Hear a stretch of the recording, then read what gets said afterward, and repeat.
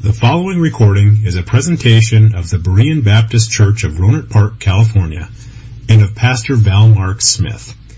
We are an independent Baptist congregation committed to the accurate presentation of the historical doctrines of the faith. We welcome your visit to our services anytime here in the Rohnert Park area. Let's open our Bibles, if you would, to Exodus chapter 20. And I do want you to be prepared to worship the Lord today. His name is high and holy, and it's lifted up. There is no name like His name, because it is the name that is above all names. Jesus showed us how to pray, beginning with, "Hallowed be thy name." That's what He said about the Father's name. Now today we do begin the exposition of the third commandment. The first commandment told us that we are forbidden to have any other God, that God is first, that He is the only true God. And I do want to emphasize that point. He is God who is known by one name. That name is Jehovah.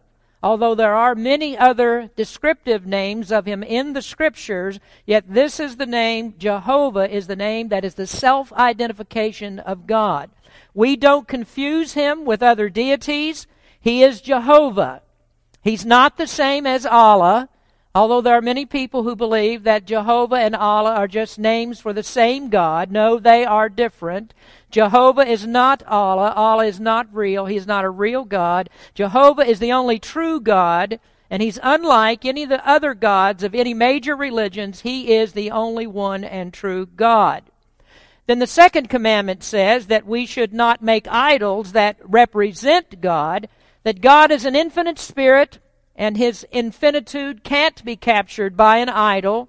There's nothing made by human hands that could do anything but diminish the glory of God. And so God permits no aids for worship. That prohibits us from worshiping the true God in the wrong way. And today we come to the third commandment in verse number 7 of Exodus 20. "Thou shalt not take the name of the Lord thy God in vain, for the Lord will not hold him guiltless that taketh His name in vain."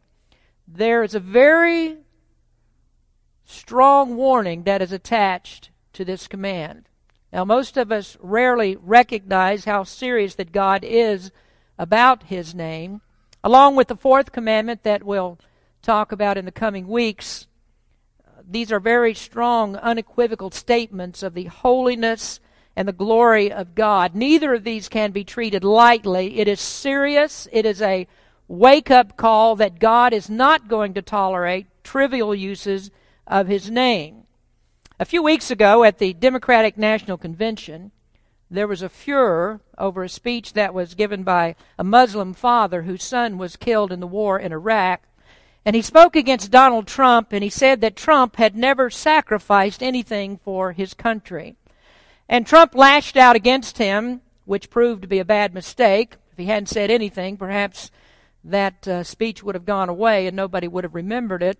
But it's not in Trump's character to let anyone criticize his name. His name is plastered over many different products. He's very wildly protective of his name. He guards his name because the name stands for the man. The name is put in place of the man. And so if you use his name in a bad way, then you're speaking of the man in a bad way. Well, Trump could have let that go, but it's not in his character to let it go. And so he made a promise, and he stands by this promise. "If you strike at me, I will come at you 10 times harder," which we all know is the evangelical Christian thing to do. Isn't that what Jesus said to Christians? He said, "Fake left like you're going to turn the other cheek, and then when they're not looking, hit at them as hard as you can." But nonetheless, the issue is the name. The name is important because that represents who you are. Now, by now, of course, we realize who Trump is. Unfortunately for the Republicans, he lives down to the level of the Democratic Party, which leaves us with Dumb and Dumber as our choices this year. And so many Christians have decided that dumb is just acceptable. Well, our subject today is God's name. The politicians with God complexes can't touch the name that is above all names.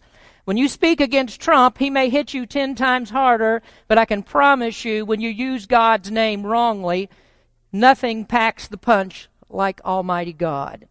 Now, as we look at this third command today, the place that we have to start is with two words that are found in the first clause. These are the words name and vain. Thou shalt not take the name of the Lord thy God in vain. What does that phrase mean? What is in a name? William Shakespeare, in his play Romeo and Juliet, wrote a line for Juliet in which she said, "What is in a name? That which we call a rose by any other name would smell as sweet." And that line worked for Juliet, as she said that the name Montague did not really affect who Romeo truly was. Well, that line worked for her, but it doesn't work for God. The name is who God is. The name is all the perfections of God. And a great issue in this command is the wide scope of it beyond what you might imagine. I mean, most of us are used to relating this command to cursing and profanity and different types of bad language in general. And to us, that's the extent of the third commandment. And it certainly does address that kind of language, but it's far more than just talking about cursing. It's vast, and it's possible to take the Lord's name in vain in many ways, in ways that you have probably never thought of. Now, in this message on the command, and the next messages, I said I'm going to preach on the Sabbath day next week. Actually, I'm not. I'm not going to preach that message until we get into October. We're going to continue talking about the name of the Lord next week. And in these messages, I want to acquaint you with the ways that you take God's name in vain when you might think that you're actually doing an excellent job of keeping this one commandment. Now, I keep telling you that all of the commandments are hard. They are demanding, that you can't keep up with them. And you have to have complete reliance upon Jesus Christ as your surety to impute to you the righteousness of the law in keeping it in perfect obedience, a thing that you are never going to accomplish in your flesh. And so you might want to check off the 10 Commandments like you would some kind of a 10-step program or something and say, well, I've got this one down. Now I'm ready to move on to the next one, as if you can conquer that list and everything will be all right. But you'll find it's not all right. That's not going to work. That every one of these commandments is a lifelong project for you. You're never going to be done trying to keep these commandments. The list is always going to be there. It's always going to be incomplete. And until the day that you die, there's going to be a constant struggle in doing everything that God said to do in these commandments. And admittedly, sometimes you're going to be overwhelmed by that. Sometimes you're going to be discouraged about it. You'll get down on yourself. And you'll go and you'll complain to God and you'll say, I can't do this. It's impossible for me to obey you in the way that you asked me to, God. But I have good news for you. He already knows that. He already knows you can't keep the commandments. And that's why He gave us Jesus Christ.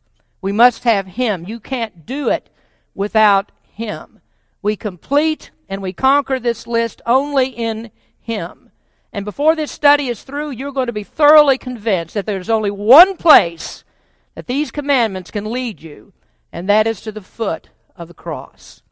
Now, as we've seen in the first 2 commandments, we can't keep them to God's satisfaction. We'll find ourselves failing in this one as well. We put things in front of God. We have idols of our imagination. We often trust ourselves instead of God. And so as with the first and the second commandments, we'll look at this third one and we'll find out that there are myriads of ways that we can break it. The commandment is about God's name and the ways that we misuse it. The name is at the center of all of this. And when we speak God's name, it is to be holy. We should never profane it. And we're going to see the consequences of doing it. Now, first, today, I'd like to discuss with you the principles of the command. And we're going to spend all of our time today on this one part, this part of the discussion. What does the Bible mean by the name of God?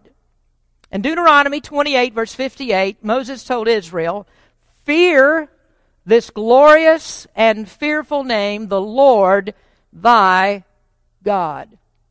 What is in a name? What do the Scriptures say about the name of God? Well, there are times that the Scriptures use the name of God to represent His nature and His being. Ezekiel Hopkins, a 17th century English preacher, wrote, Sometimes it is taken for the nature and being of the deity itself, nor is it an unusual figure to put a name for the thing or person that is expressed by it. In other words, you'll note this on your listening sheet, that the name stands for the person. The name and the person are synonymous. Whatever God is as a person, His name brings to mind those characteristics of what He is. Now, for example, in Psalm 20, verse number 1, we read, "The Lord hear thee in the day of trouble, the name of the God of Jacob defend thee." Now, obviously, a name is an inanimate thing. A name is a string of letters that you write down. A name doesn't do anything. And so it's plainly apparent that the psalmist meant that the name of God stands for the one who has the power to defend you. Likewise, in Psalm 115, verse 1, we read, "Now unto us, O Lord, not unto us, but unto thy name give glory, for thy mercy and for thy truth's sake." We are to give glory to God's name. What does that mean? Does that mean you write His name down and you put it up on a placard? That you write His name on a piece of cardboard or something? That you make a sign that has God's name and you glorify that? No, that's not what it means. It means to glorify the person who is represented by that name. The glory belongs to the one who the name represents. And so in that way, the name stands for the person. You can't separate the name from the person and have any semblance of understanding or meaning of this. Oh, I could keep giving you examples, but you don't need that. You understand what I'm saying. But there is still another example that I do want to give you that's clearer to us than spelling out a name. It spells it out better than we can do it with a pen and ink.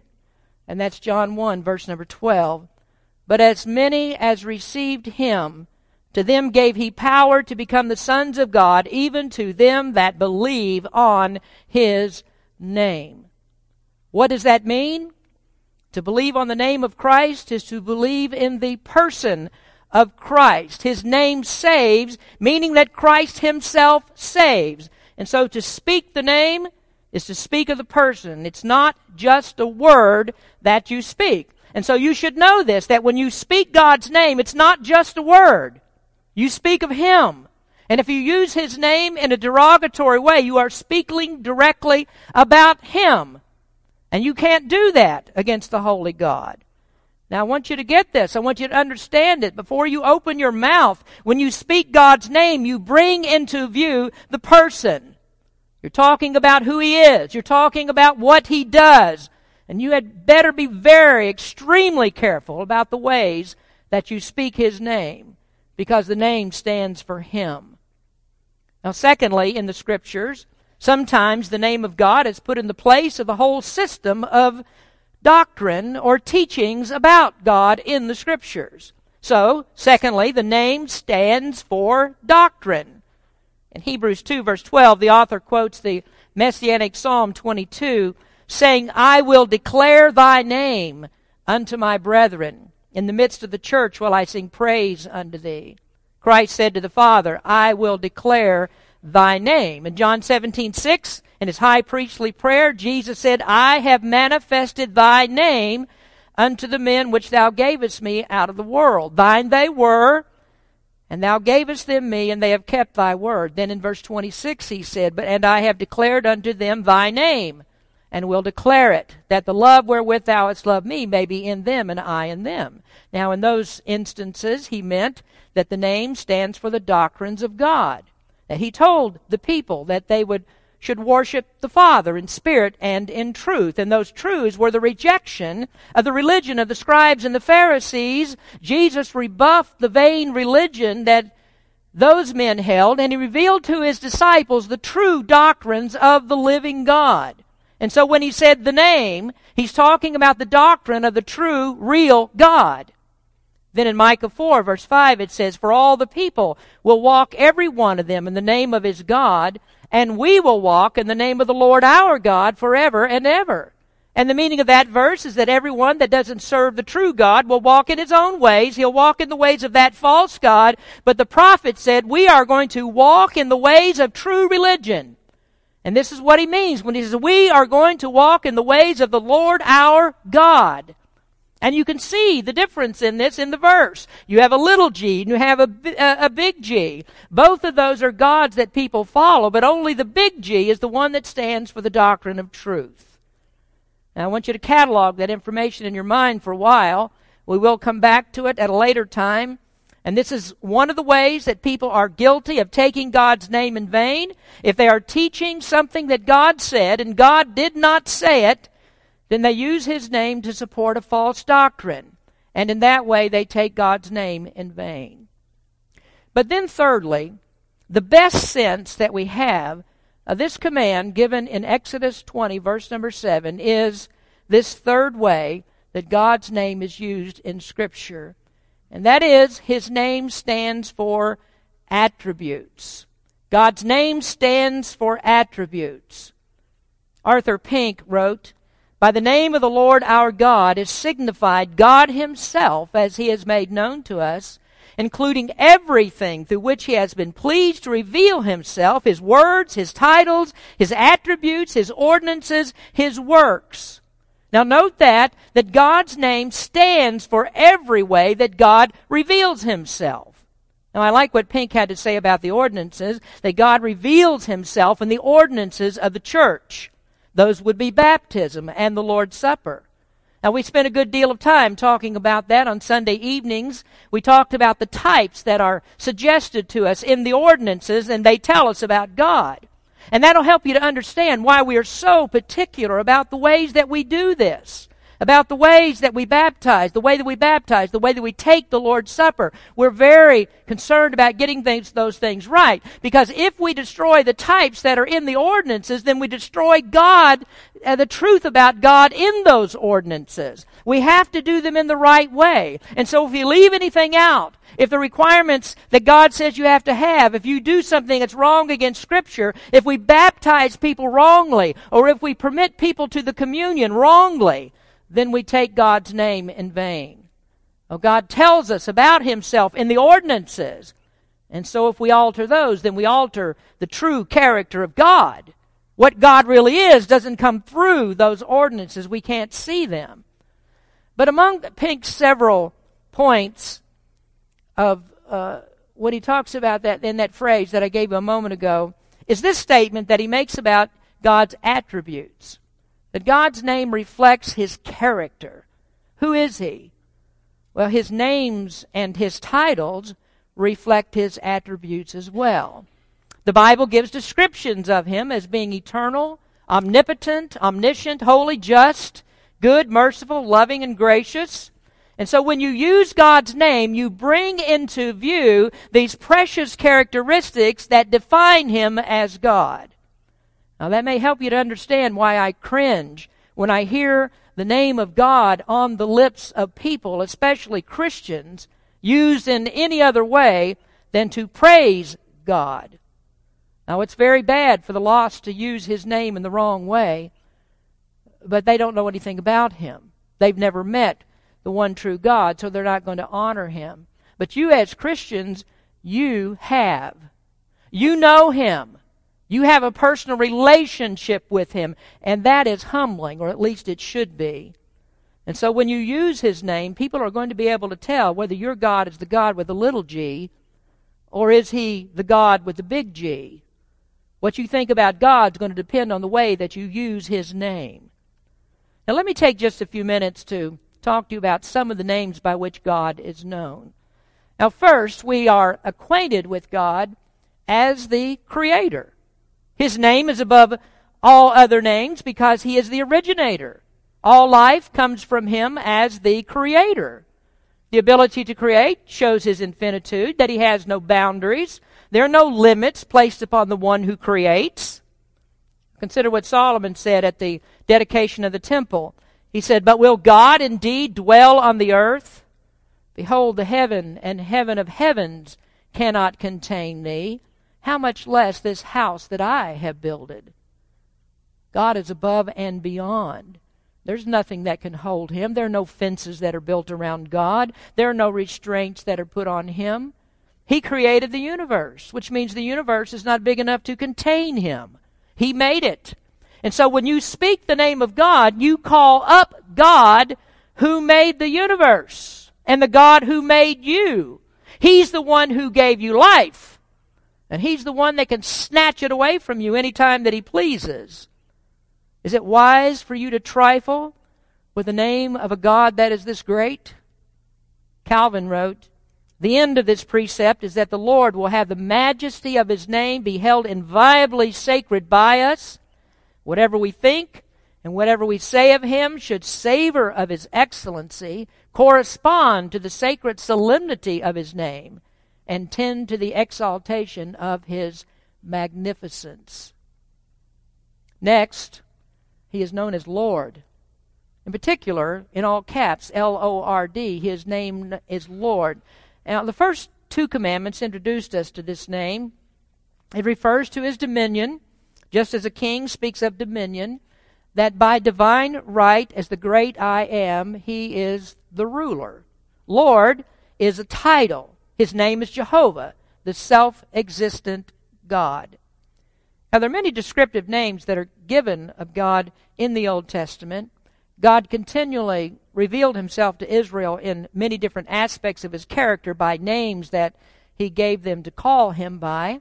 And the Jews were so concerned about breaking this commandment, the third commandment, and using God's name in vain that they dared not to even speak it.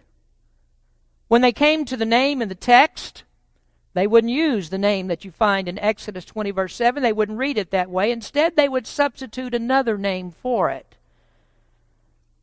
Now, they had respect for the name of God. God didn't restrict the use of His name in the ways that they did, but we do know that the Jews were used to excessive applications of the law. Those were meant, I think, to prove more about their holiness than it was God's. But I think that we would have to say that it's far better for us to go to the excesses of the Jews in not even speaking God's name if we're going to speak God's name carelessly. So what they did was to use other names, substitute other names to guard this name Lord that's found in the third commandment.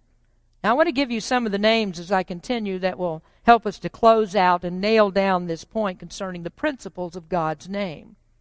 For example, we find the name Elohim in the Scriptures. Elohim is the name that's in the first verse of the Bible. You remember it's not until Exodus, perhaps 2,500 years later, after the creation, that God revealed Himself by the name Jehovah. The first verse of the Bible says, "In the beginning, God created the heaven and the earth." Or, in the beginning, Elohim created the heaven and the earth. Psalm 19, verse 1, "The heavens declare the glory of God, and the firmament showeth His handiwork." That verse reads, "The heavens declare the glory of Elohim." Now that name is a name that signifies the might and the power of God.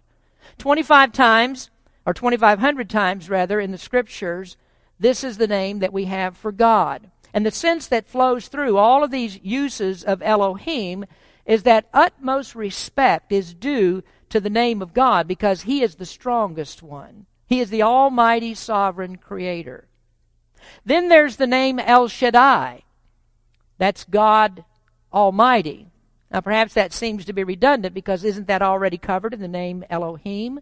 That means that God is Almighty. Well, it's not actually redundant because it's a more particular, specific name that's used for God concerning His almighty power, and it has to do with God as our provider.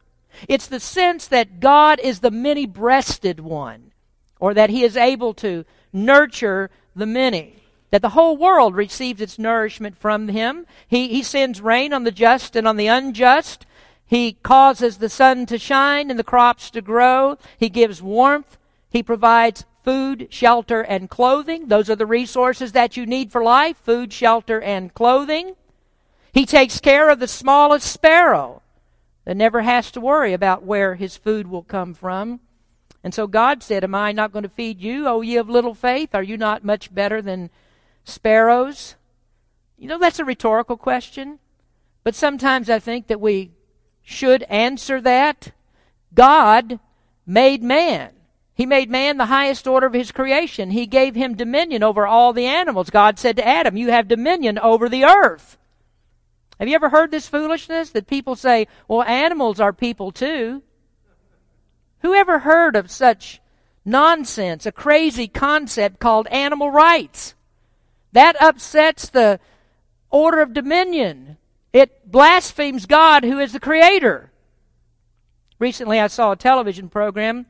A family was gathered around a table to eat Easter dinner. You rarely see anyone pray on TV any longer. I mean, it's not Andy Griffith that we're watching anymore. And so I was interested, as the old patriarch father of this clan asked the family to join hands around the table and to pray before the meal. And I was interested, what will he say?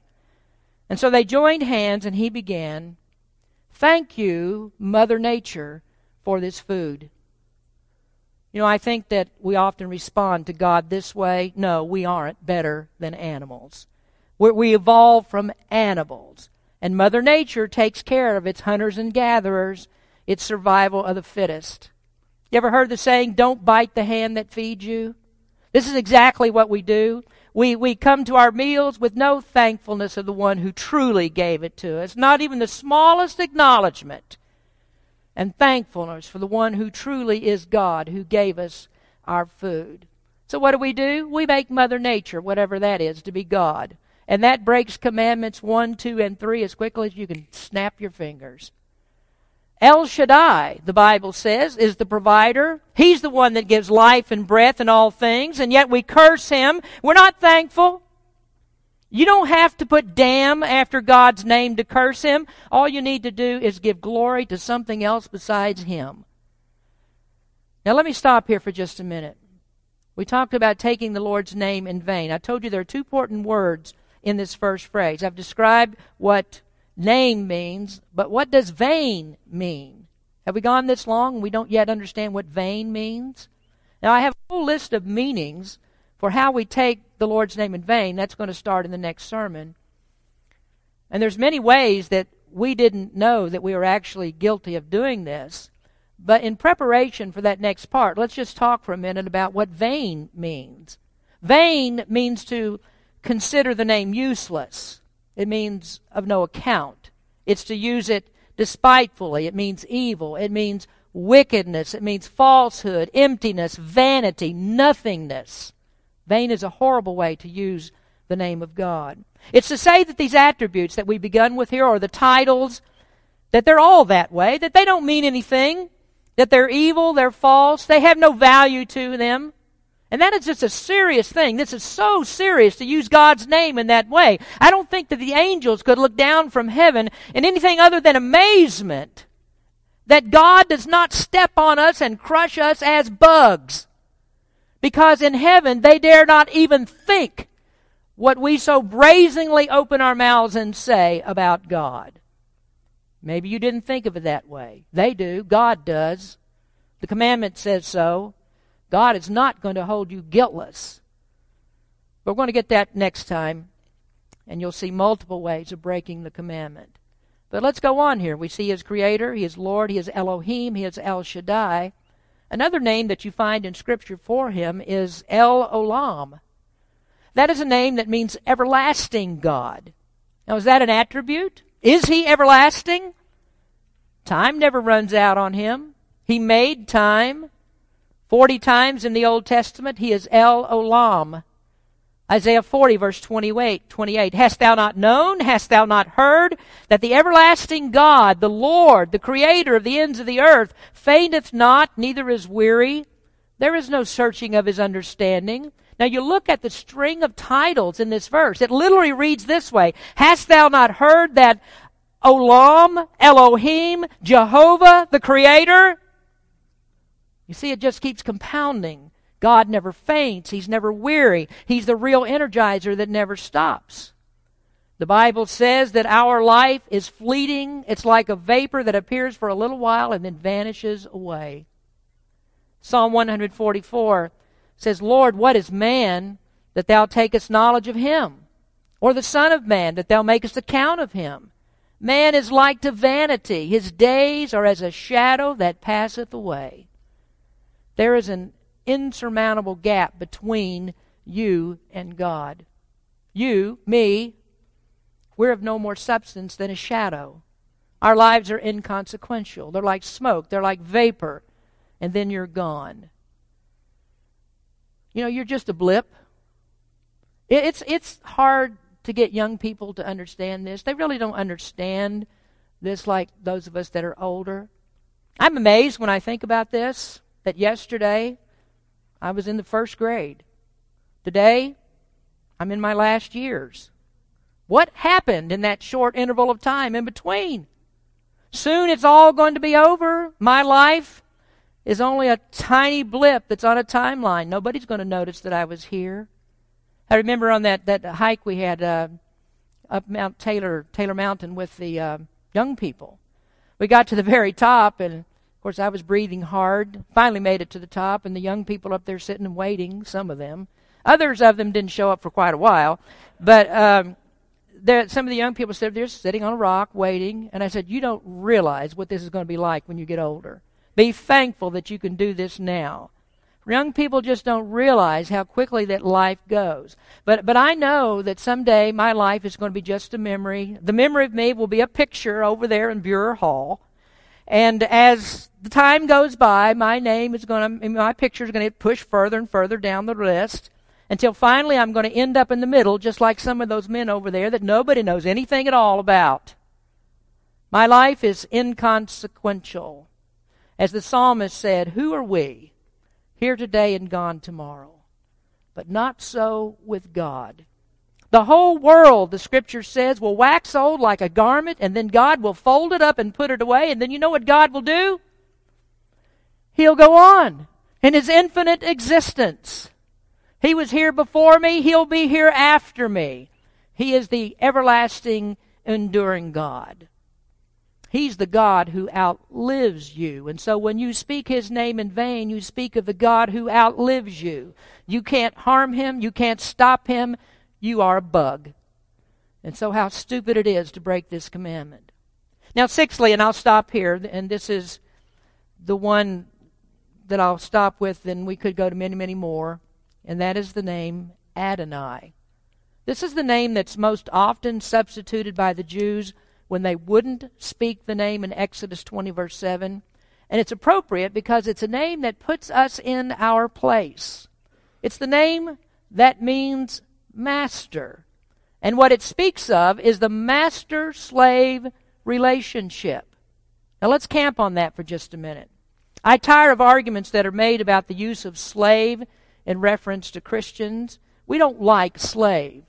Oh, we would much prefer the word servant. Now that seems like that takes away less of our dignity if we say servant instead of slave. At least it leaves us with a little bit of insistence that we do have some control of our lives. And yet this is actually the terminology of the Bible. We are slaves to the master. Now unfortunately the King James obscures that somewhat, not intentionally I don't think. At least the way that many people interpret it, it obscures it. It takes away from the meaning of the original text. Now, we think of slave, and this is the objections that we have against the terminology, is because we think of slaves like American slaves. Slavery like we had in America, where a man is treated as chattel, where he is just a piece of property to be bought and sold, just like a man would sell fence posts. But the Bible is not talking about slavery in that sense. Now, always, according to Scripture, there is worth that is attached to the soul. And that's because all of us have been made in the image of God. Now, of course, the Bible is very much aware of the American type of slavery. Those kinds of things happened, but that was not permitted for the Jews. There were laws that governed this. In Israel, a Jew could not be captured and then forced into slavery. Now, what he might do, he might sell himself into slavery in order to pay his debts. Or because of a crime that he's committed, he might be put into slavery. But there wasn't any such thing as capturing a Jew and forcing him into slavery. And there's this peculiar law in the Old Testament about how a man might react to his slavery when it was time to set him free. You see, at certain times, in the 7th year, which was called the year of Jubilee, all the slaves had to be set free. But a man might decide that he didn't want to be set free, that he loved his master, that he wanted to stay with him. And so he would make his intentions known to his master, and then he would go before a court of law, and he would tell them his intentions. And then there was a particular sign that was placed upon him, that the slave would go and he would stand next to a doorpost, and he would place his ear next to the doorpost, and his ear would be bored through with an awl. And that was a symbol that he intended to stay in slavery, and that the master was not unjustly or unlawfully keeping him past the year of Jubilee. And so he stated his intentions, I am going to be a slave forever. And that ceremony of having the ear pierced through with an awl was a great picture of the love that a child of God has for his master. That he wants to serve him. That he gives himself fully to the one who controls him. And so he gladly takes the part of a slave, but he's a slave nonetheless. His life is not his own. And so would you need to guess what would happen to a slave that had given up his life to a master who took very good care of him, who gave him what he needed, and yet he would slander the master who provided? Do I have to tell you what would happen? Well, the commandment tells us about that. It's not good. Now let me show you something about the term slave. It has a twofold implication. First of all, that God is the ruler of his people. In other words, God owns the slave. Now you can't get around that part. You can despise the term slave all you want, but this is what God, Adonai, means. He is the master, we are the slaves. Malachi 1 verse 6, God said, If I be master, where is my fear? Saith the Lord of hosts unto you, that despise my name. His name is master. And so the first implication of Adonai is that he owns you. The verse says that he's the master. If he owns you, then how can you respect his name? And then the second implication of Adonai is that if he owns you, then you must expect your provisions from him. The slave doesn't own anything. The clothes on his back, the food that he eats, the place where he lives, all of that is provided by his master. And so if the master is going to keep the slave alive, he has to take care of all those things. He must feed, shelter, and clothe him. And if he doesn't provide all of that for him, the slave dies. And then he no longer has a slave. That brings us back to God's promise. God said, if I feed the sparrow, won't I feed you? Of course he will. And that's because the slave has value. The value is that the master has invested in him. He paid a price for him. He put his resources into him. He's not going to let his valuable possession die. And that's a picture of the relationship that we have with God, that he's the master, we are his slaves. He will not let us die because he paid the highest price that could be paid. The price that he paid was his own son's life. How is the master going to treat a slave that has that much value that he would give his own son to die for him? I'll tell you, he gives him everything. Romans 8:32, he that spared not his own son, but delivered him up for us all, how shall he not with him freely give us all things? That's what God says. But then God's not through, because the next thing that God does, we would never expect that he would do. Not for a slave. The next thing that he does is God adopts us as his own sons. And he says that everything that I own belongs to you, that you're going to come into the inheritance of everything that I own. And so now the slave becomes the possessor of all things that belong to God. And what slave is there who says, all of this is coming to me? This is all going to be mine? And so I'm going to possess everything the master owns, and then I'm going to turn around and slander the master's name. Oh, there are great principles that are taught here. We don't have time to permit, or we don't have time that permits us to discuss them all. There's a world of truth that's open to us through this. The third commandment tells us what is so important about the name of God. Now, more to the point here, you might say, oh, but Pastor, you're reading from the Old Testament. Adonai, slave-master relationships. That's Old Testament that you're talking about. We don't live in those days any longer. We're not slaves anymore. Well, yes, it is Old Testament. But it does have a New Testament counterpart. Adonai is the Old Testament Hebrew, but it does correspond to New Testament Greek. The same term in Greek in the New Testament is Kurios. Do you know how that name is translated in the New Testament? Let me give you one verse that shows you. Colossians 2, verse 6. As ye therefore receive Christ Jesus the Lord, so walk ye in him. Christ Jesus the Lord. That is Christ Jesus Kurios. Or if you prefer, Christ Jesus Adonai. He's the master.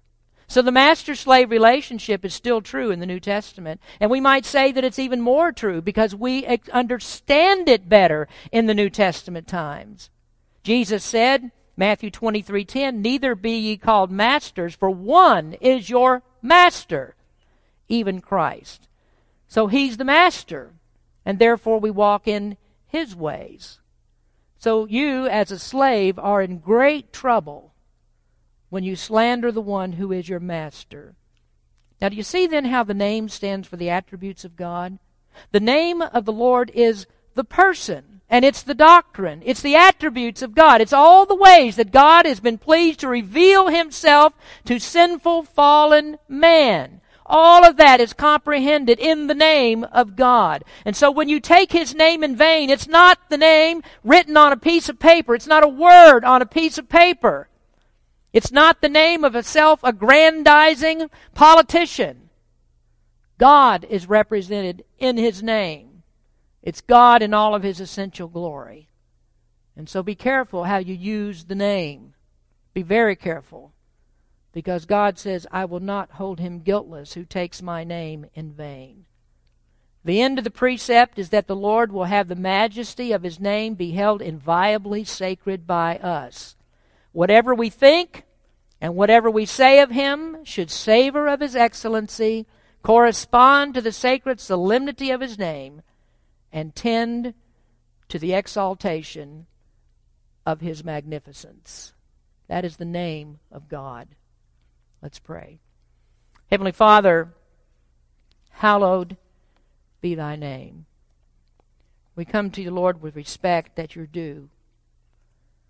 Lord, there's so many ways that we can break this commandment. We haven't even started into that part of the message. But we do need to understand that, first of all, what the name is, what it stands for, how holy that it is, how high, how lifted up that your name truly is, that it is to be glorified, that it ought not to be spoken in ways that would degrade you in any way. And may every time that your name passes our lips, may it be because we are honoring you, we are praising you, and we are lifting you up to the glory that you deserve. Lord, I prayed you'd speak to our hearts about this terrible sin that so many commit. We look down the list of commandments and we may be proud of ourselves. We don't steal. We don't commit adultery. We try not to be covetous. There's so many things that we say that we do or don't do. And yet in this third command, we find that we are so guilty so many times that we don't truly reverence your name in the way that we should. And so when we come into a service like this today, when we hear the name of God spoken, our hearts should be lifted up to think about the person, to think about the attribute, to think about that everlasting, omnipotent, gracious, loving, just God who is represented in that name. And I do pray that every Christian would have their hearts opened up to that truth and hallow the name. Sanctify that name in our hearts as it should be. Help us to do it, Lord. And the only way that we truly can, the only way that any person in this room can, is by knowing Jesus Christ as personal Lord and Savior. Lord, if you're pleased to reveal yourself to someone today, to speak to a heart, to regenerate a lost sinner, Lord, we give you all the praise for that today. Speak to some hearts today. Draw Christians close to you. Reveal yourself to the lost. Lord, we ask for your blessing today. In Jesus' name we pray. Amen.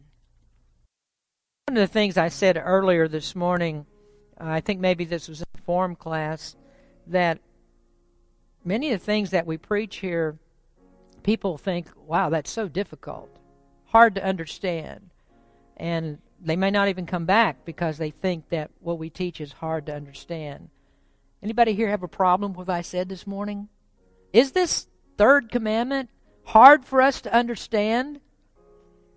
Well, we'll find out in some ways that it is, because we got all those ways to go that tell you how you can break the commandment. But basically, in understanding what this is all about and who God is and His name, we know this right now, don't we? We can't walk away from here and say, I can use God's name any way that I so please.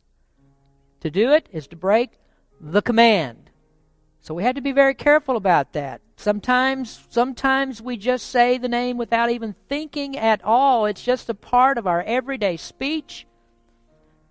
But I'll tell you this much, every Christian should be thinking about how he uses speech. In the bulletin article that I have coming up, this is one of the things that Jesus said. Every idle word that you speak, you're going to give an account of. How terrible it is to speak God's name idly. You shall give an account of it. So this is not hard to understand. Are we going to do it or not do it? Are we going to obey the commandment or not? And we can't just stand back and say, it doesn't matter, I can do this. It is a 10 commandment. God gave it in tables of stone. You don't say, I'll just do it anyway. God will not hold him guiltless who takes His name in vain. At least get that much from the message today. If you didn't understand anything else, understand that. If you're guilty of it, ask God for forgiveness. Repent of that. Say, God, I'm not going to do it anymore.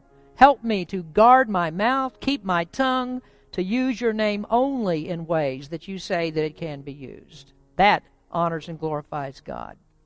Sing another song of a verse. God's spoken to you in some way today. Just talk to the Lord about that today. Thank you for listening to this presentation of the Berean Baptist Church of Rohnert Park, California.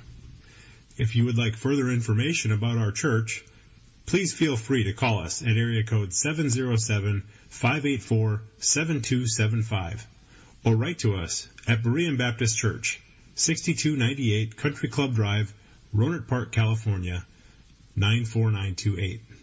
Additionally, you may visit us on the World Wide Web at www.bbaptist.org.